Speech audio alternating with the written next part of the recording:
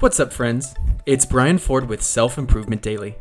Take ownership of your personal development, one tip at a time.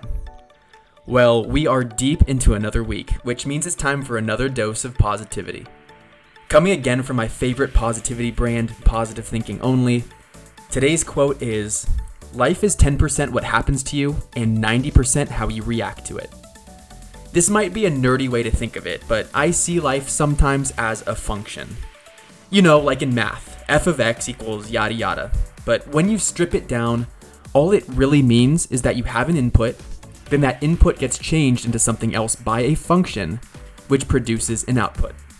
It's not as complicated as you remember it being in high school algebra, is it? Well, as it pertains to life, everything you experience is the input.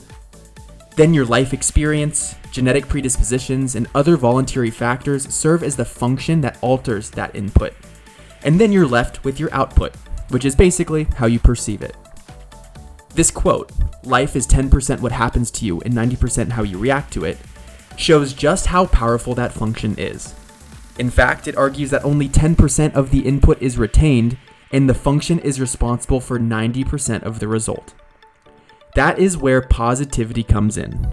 When you make positivity, gratitude, and empathy default characteristics in your life, they influence the function that runs subconsciously, altering all inputs into a more positive, grateful, and empathetic interpretation.